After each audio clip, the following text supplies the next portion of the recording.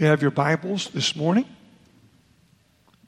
Hebrews 2:17. My hope this morning, I want you to look at three words with me. I want you to notice in verse number 14 of Hebrews 2, it says, "Forasmuch then as the children are partakers of flesh and blood, he also himself likewise took part of the same. Jesus took upon himself a body like ours, flesh and blood." That we could never say he doesn't know what we feel. The Bible says in Hebrews 4, tempted in all points like we are, yet without sin. He knows exactly what we feel. Well, you'll notice he says that through death he might destroy him that had the power of death, that is the devil.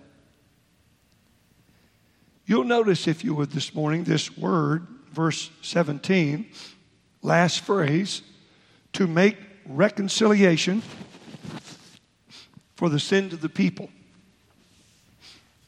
I know this, none of us, not one person in this room, realizes how ruined we are or were.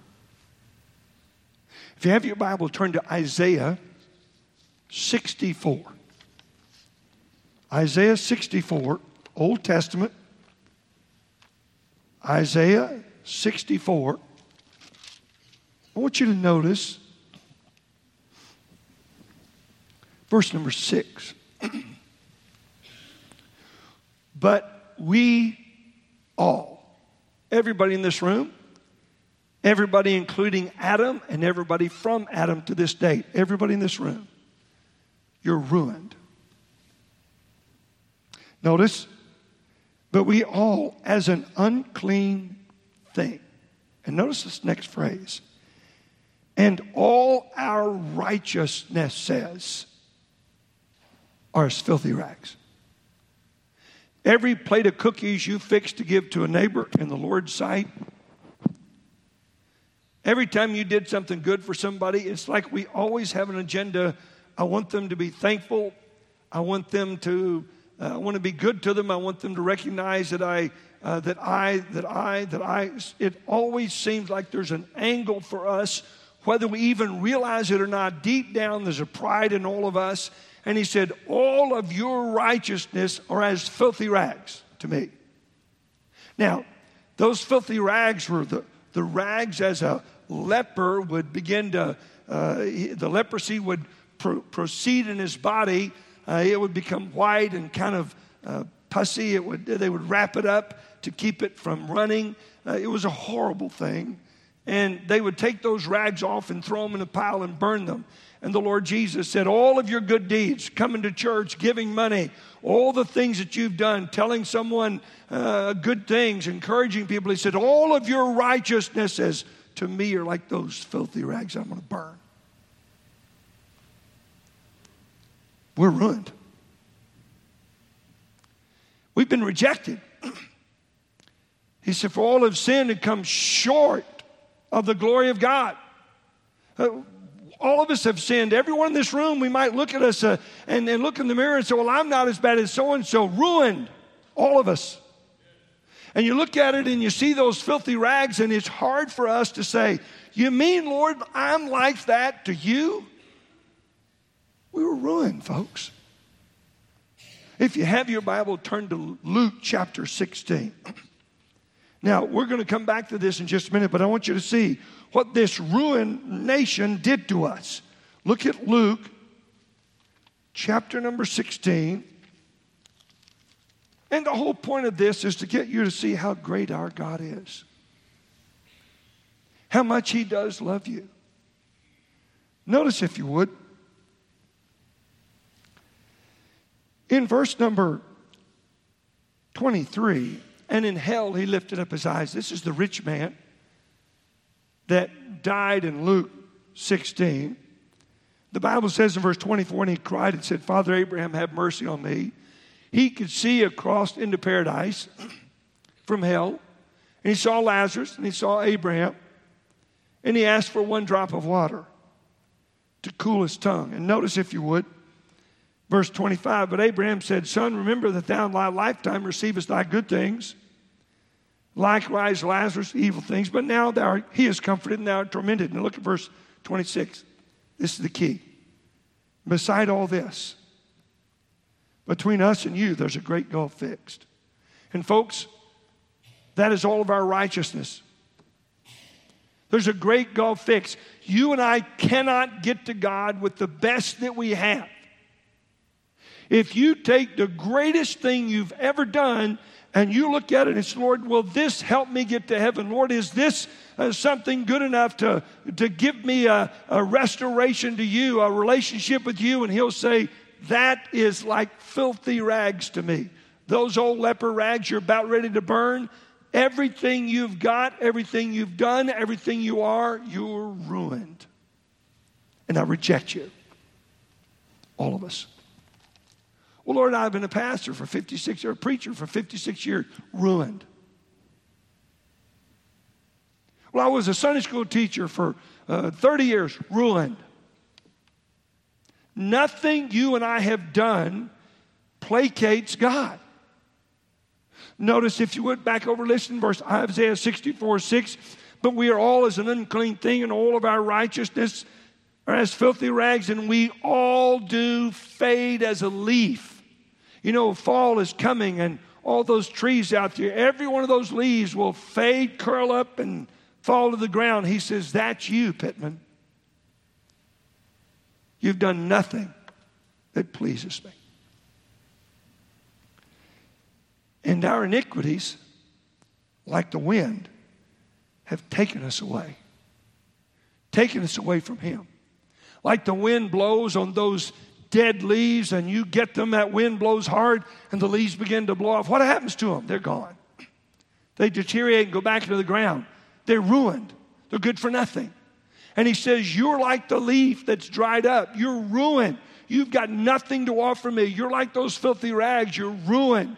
And folks, today, if you and I, all of us in this room, maybe you've been a church member for 50 years or 30 years. Maybe you say, I'm a pretty good person. You compare yourself to anybody else. Everybody is ruined before God. And that's why he said, while we were yet in our sins, Christ died for us. It makes no sense that God would let us be cursing and swearing and doing the wrong things and having a little bitterness in our heart and have a little hatred toward this person and unforgiveness toward that person. And God says, but I still love him. I cannot explain that. And so that's why this next word, we were ruined and rejected, but he reconciled us if we'll let him. Take your Bible, if you would, and turn to Colossians chapter 1. I want you to see this verse. Colossians chapter 1. And notice, if you would, we'll see that word reconciled again. And the word reconciled, katallasso, is the word for paying a price for someone in exchange for them. It is getting somebody out of debt. We're going to look in just a minute. It's being good to someone that doesn't deserve it, has no way to pay their own debt, and their debt's forgiven. Notice, if you would, verse number 20. Colossians 1:20. And having made peace through the blood of his cross, by him to reconcile all things unto himself. And notice in verse number 21, and you that were sometime alienated. When you were born, you were alienated. You weren't before you born, but you were after. From then on, you're ruined. And you that were sometime alienated, enemies in your mind by wicked works. Now I want you to notice, not only were we alienated and wicked and ruined and rejected because of our deeds, but take your Bible, keep your finger there, and take your Bible, turn to Genesis 6:5. Genesis 6:5. I want you to notice this. Genesis 6, verse 5. And God saw that the wickedness of man that's us, was great in the earth. And notice this, that every imagination of the thoughts of his heart was only evil continually. Now, you and I might say, well, I don't think evil thoughts all the time. What we don't understand is whenever I want to do good for somebody just so that maybe they'll appreciate it, that's not the right reason. I want to do good for somebody because I want to help them. That's not the right reason. But everything that we do for his name's sake and for his glory. We do things for other reasons, good things. And the Lord said, every one of your imaginations, your goals for your thoughts, are evil in my sight. It's not just our actions have ruined us. Our thoughts are ruined us. So what hope have we? That's the reason he said in Ephesians chapter 2 and verse 12, you're without hope. Folks, do you understand the position that we were without God's grace to us? We were ruined. Every one of us. I mean, I can't look at you and say, well, I'm not as bad as you. Hell is hell. I'm ruined. And God rejected me, and God's rejected everybody in this room. But I want you to notice this, and I want you to see and understand the degradation in all of our lives. When the imaginations of our thoughts are evil, and God says, ugh. The Bible says the next verse, it repented God that he made man. Oh, I'm sorry I even made Dave Pittman. How much more ruin can you get than that?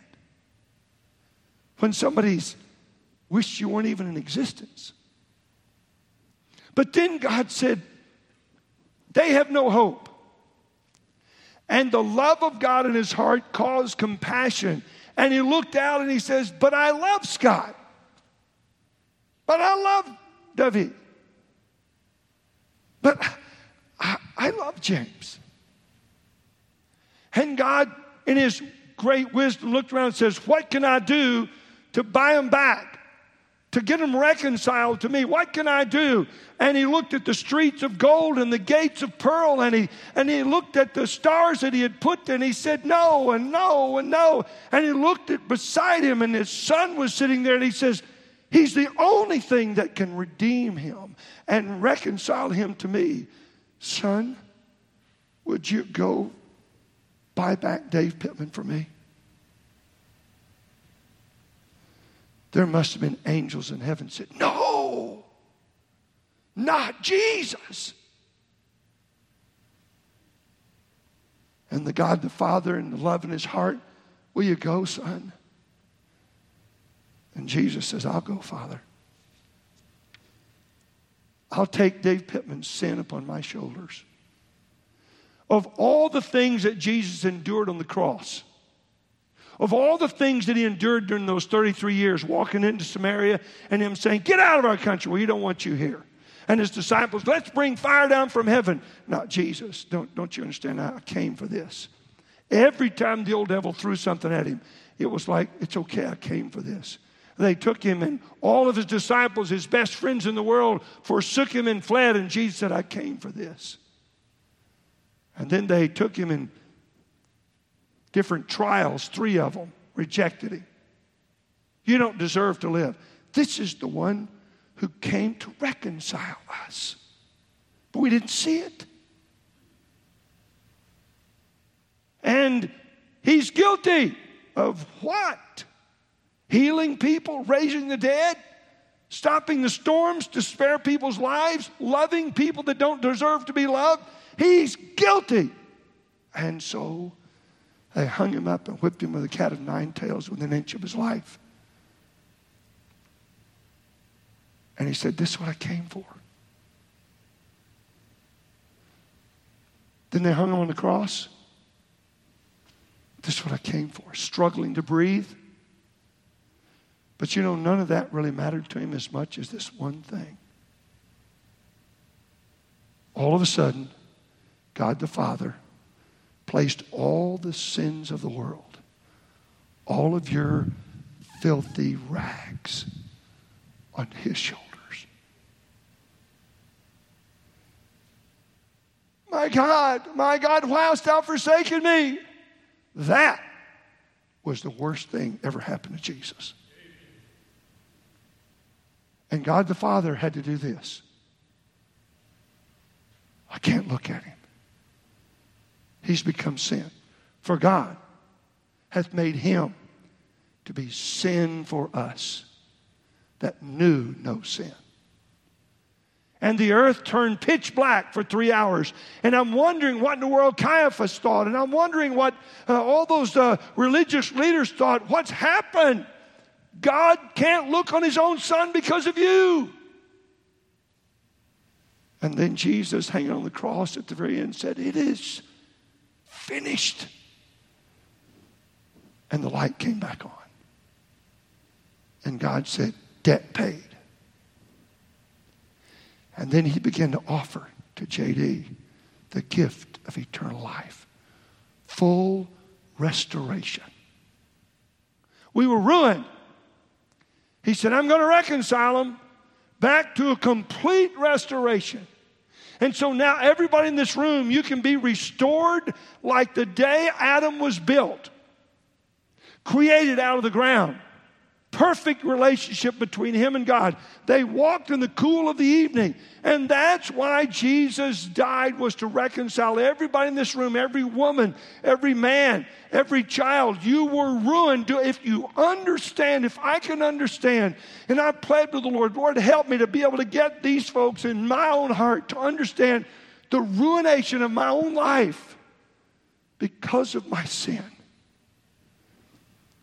And the love of God to look all throughout heaven and pick the greatest treasure to reconcile me. And then he says, now, for whosoever shall call upon the name of the Lord, my son, shall be saved. If we confess our sins, he said, I'll save you. If thou believe in thine heart, confess your sin, I'll save you. Today, don't anybody in this room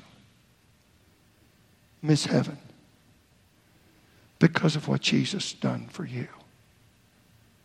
It's criminal. It's adding sin upon sin. It's adding dead leaf upon dead leaf. To let him, the greatest treasure of heaven, die for you and you to reject him. You can't do that today. If you don't know Christ this morning, I'm pleading with you. Come to this altar. Come to me. And let me help you receive the payment Jesus made for you. And you can be restored. That's what church is about. That's why we sing. That's why the orchestra plays. That's why we build buildings. It's to make it comfortable for people to come, and maybe somehow God can get a hold of our hearts and make us realize I was ruined. I've been rejected by the God of heaven, and he's already given the greatest treasure of heaven to bring me back, to reconcile me. What will I do? Today, if you hear his voice, harden not your heart. Acquaint now thyself with him and be at peace, Job said. You know, I sat in a service like this and said no for I don't know how many verses because I was scared of what people might think. Why didn't I think of Jesus? What does he think? But I didn't. I couldn't even be saved good. I still wasn't thinking clearly. Until I stepped out in the aisle and said, Lord, I don't care anymore. I just want you to forgive me. That is when reconciliation happened. I want you to notice something. Restoration. Now, once he's restored us, we are in his good graces. We are his child. As many as received them, to them gave you power to become the sons of God, even to them that believe on his name. So you can be born again into God's family. You know who coined the term born again? Jesus did. If you're born the first time, April 3rd, 19 whatever, or 2000 whatever, or you're born the second time, when? It's a second birth. And folks, today, I want you to understand this. The greatest treasure in heaven died for you. I can't explain why. I can't explain a love like that. But now, since you've been restored, let me ask this question. Will you be renewed into his image? You've been restored. You can walk with the Lord now. You can walk with the Lord in the cool of the evening. But the question is, will you? There's nothing between you and the Lord. All has been paid for. The debt is done. But now every day from there on, we want to live a renewed life. I want to keep the sins that I commit. Now remember, he said there's no more offering for sin because of the one Jesus paid. It's all paid. Past, present, and future. It's all paid. So I walk in the grace of God day by day. But do I want to be renewed into his image? Do I want to become like Christ? I've been restored to the ability to walk with God and to kneel at his feet, and he won't reject me. He no longer sees my sin because it's gone. As far as the east is from the west, so far hath he removed our transgressions from us. I don't understand how God's done it. I don't understand his great love. But I know he's done it because he promised he had done it. And I've sensed this morning a peace in my heart. Now, if you have your Bible, turn to Colossians chapter 1 and notice verse number 20. And having made peace through the blood of his cross, he brought the hand of God and the hand of man together and said, now you can have fellowship. Been restored. I've got a new life. Therefore, if any man be in Christ, he's a new creature. Old things are passed away. Behold, all things have become new. I've got a new life. I've got a life in this world that I can renew my life into the image of Christ. I can be like Christ, and 1 second past death, I'm with him forever. But most Christians are not renewing their life. They're rejoicing in their liberty. My wife does something, I can yell at her or be mean to her. My husband, I can give him the silent treatment. I can do whatever I want to him, and I can still go to heaven because my debt's paid, and that's true. Just like children can disobey their parents and still be their parents' kids. We have a Father in heaven that gives us the gift of eternal life, and it's just that. It's forever. But I would think after God the Father turned down the stars and the diamonds and the gold and on the streets of heaven and the silver and the diamonds and the emeralds and the walls of heaven and that new city, and he only chose his son, I would think we would say as God's children, I want to be like him. I want to be forgiving like he's forgiving. I want to be loving like he's loving. So that's why everybody in this room has to make a choice. I want to be renewed. I want to become in Christ's image. We've been studying that on Sunday night. The renewing of our lives for Christ. Notice in chapter 3 of Colossians, verse 1, if ye then be risen with Christ, seek those things which are above, where Christ sitteth on the right hand of God. So now Jesus is sitting at the right hand of God after having paid our debt of sin when we were totally ruined. And we look at him. How can we dare say with our scars on his forehead, our scars in his hands, and say, you're not really worth living for. I got better things. I cannot imagine that. If you've been risen with Christ, seek those things which are above. Number one, Jesus Christ. How can I please you?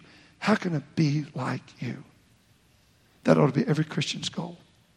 to be renewed in the image of Christ. Now, if you'll notice in chapter 3, verse 1, it says, this is Colossians 3:1, set your affections on things which are above, where Christ sitteth on the right hand of God. Seek those things. And then verse 2, set your affection on things above. What do you love? Part of renewing your life is loving the right things. Well, I love certain things in this life, but I have to put them second to Christ. So, let me tell you that this is really stupid, but I love sports. I love sports. I used to watch football so much and watch it so avidly that if my team didn't win, it wrecked my heart for the next day or so. Too much love. If the Redskins or the Commanders ever beat the Cowboys, it'll ruin my year. I came here 34 years ago, and in the 33rd year, first year, the Redskins were in the Super Bowl, had a great team, Joe Gibbs, and they were, I think, 15-1. And the only team they lost to were the 1-15 Cowboys. All is well. I could come back to church. You know what? I realized I love things in this life too much. So I stopped praying for the Cowboys. They got to win on their own. I stopped praying for athletics. I started loving the things He loves. I don't think the Lord cares who wins the Super Bowl. I don't think He cares who wins the World Cup or the ping pong world championship or the pickleball championship or the tiddlywinks championship. I don't think He cares. You know what I think He cares about? What do we love?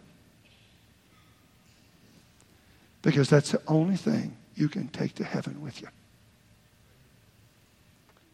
Set your affection on things above and not on things of the earth.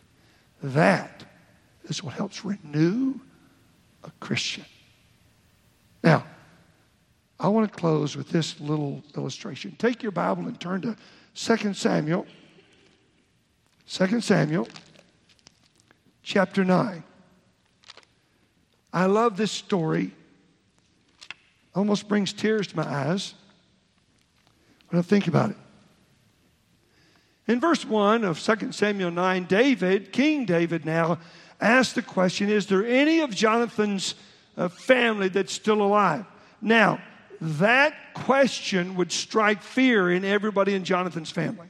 You want to know why? Because every king that became king tried to seek out, find, and destroy all the potential suitors of the kingdom. So Jonathan was the king's son, Saul's son, and so all of his children would have been in line to be the new king. David was made king by God Himself. And so David asked the question because he loved Jonathan. They were best friends. He loved Jonathan. He wanted to do something for Jonathan. So notice what he says in verse number 1. And David said, is there yet any that is left of the house of Saul that I may show him kindness for Jonathan's sake? Nobody believed that. Look over in verse number 7. And David said unto him, fear not. After he found Mephibosheth and brought him to the palace, Mephibosheth is scared to death. He looks at him and says, don't be afraid. And Mephibosheth said, yeah, I guess you can say that, but I'm still scared to death. Now, you know why? Mephibosheth was ruined. He was dropped as a child and he was a cripple. He couldn't farm. He couldn't do anything. People had to take care of him. Handicapped people in this day were ruined. Notice, if you would, verse 3, and the king said, is there not yet any of the house of Saul that I may show kindness of God unto him? Nobody believed it. Ziba said unto the king, Jonathan had yet a son which is lame on his feet. I think he wanted him killed. If you remember later on, he took over all that Mephibosheth had. and lied about Mephibosheth. He was hoping the king would kill him. And notice, if you would, verse 5, then King David sent and fetched him out of the house of Machir. Notice, if you would, verse 6, now when Mephibosheth, the son of Jonathan, son of Saul, was coming to David, he fell on his face and did reverence. He's terrified.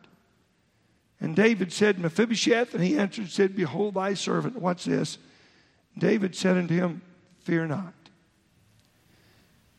Mephibosheth deserved to be destroyed.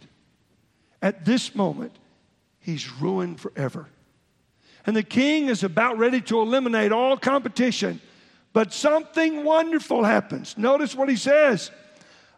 Verse 7, for I will surely show thee kindness for Jonathan thy father's sake. And God the Father said, I'm surely going to show David Pittman kindness for my son's sake. And crippled and broken as I was, he elevated me. Notice, if you would, in verse number 10. Thou therefore and thy sons and thy servants shall till the land for him, and thou shalt bring him the fruit, that the master's son may have food to eat. But Mephibosheth, thy master's son, shall eat bread always at my table. Do you realize that's what God's done for me? Dave Pittman's always going to eat at my table. But I don't deserve it. I was ruined. You can eat at the king's table too. But you got to say yes. Ziba said unto the king, according to all that my lord the king hath commanded his servant, so shall thy servant do. As for Mephibosheth, said the king, he shall eat at my table as one of the king's sons. That happened to everybody in this room. Therefore, if any man be in Christ, is a new creature. As many as received him, to them gave you power to become the sons of God. God made you a child of God and said, eat at my table for all eternity. Now, why wouldn't I want to do everything the king's asked me to do? I want to encourage you, Christians, renew your heart. Set your love on things above, not on things of this earth. Let him make you in his image. Let's bow our forward of prayer.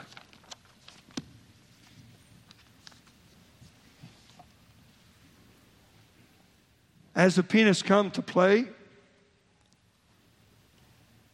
maybe this morning the Holy Spirit helped you to see that you were ruined.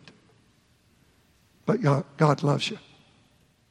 Maybe you're here today and you need to trust him as your Savior. Could I plead with you to come? Come as I did 56 years ago and put your faith and trust in Christ. Ask him to forgive you. He will. I know there's people in this room that are lost. Because I've heard it.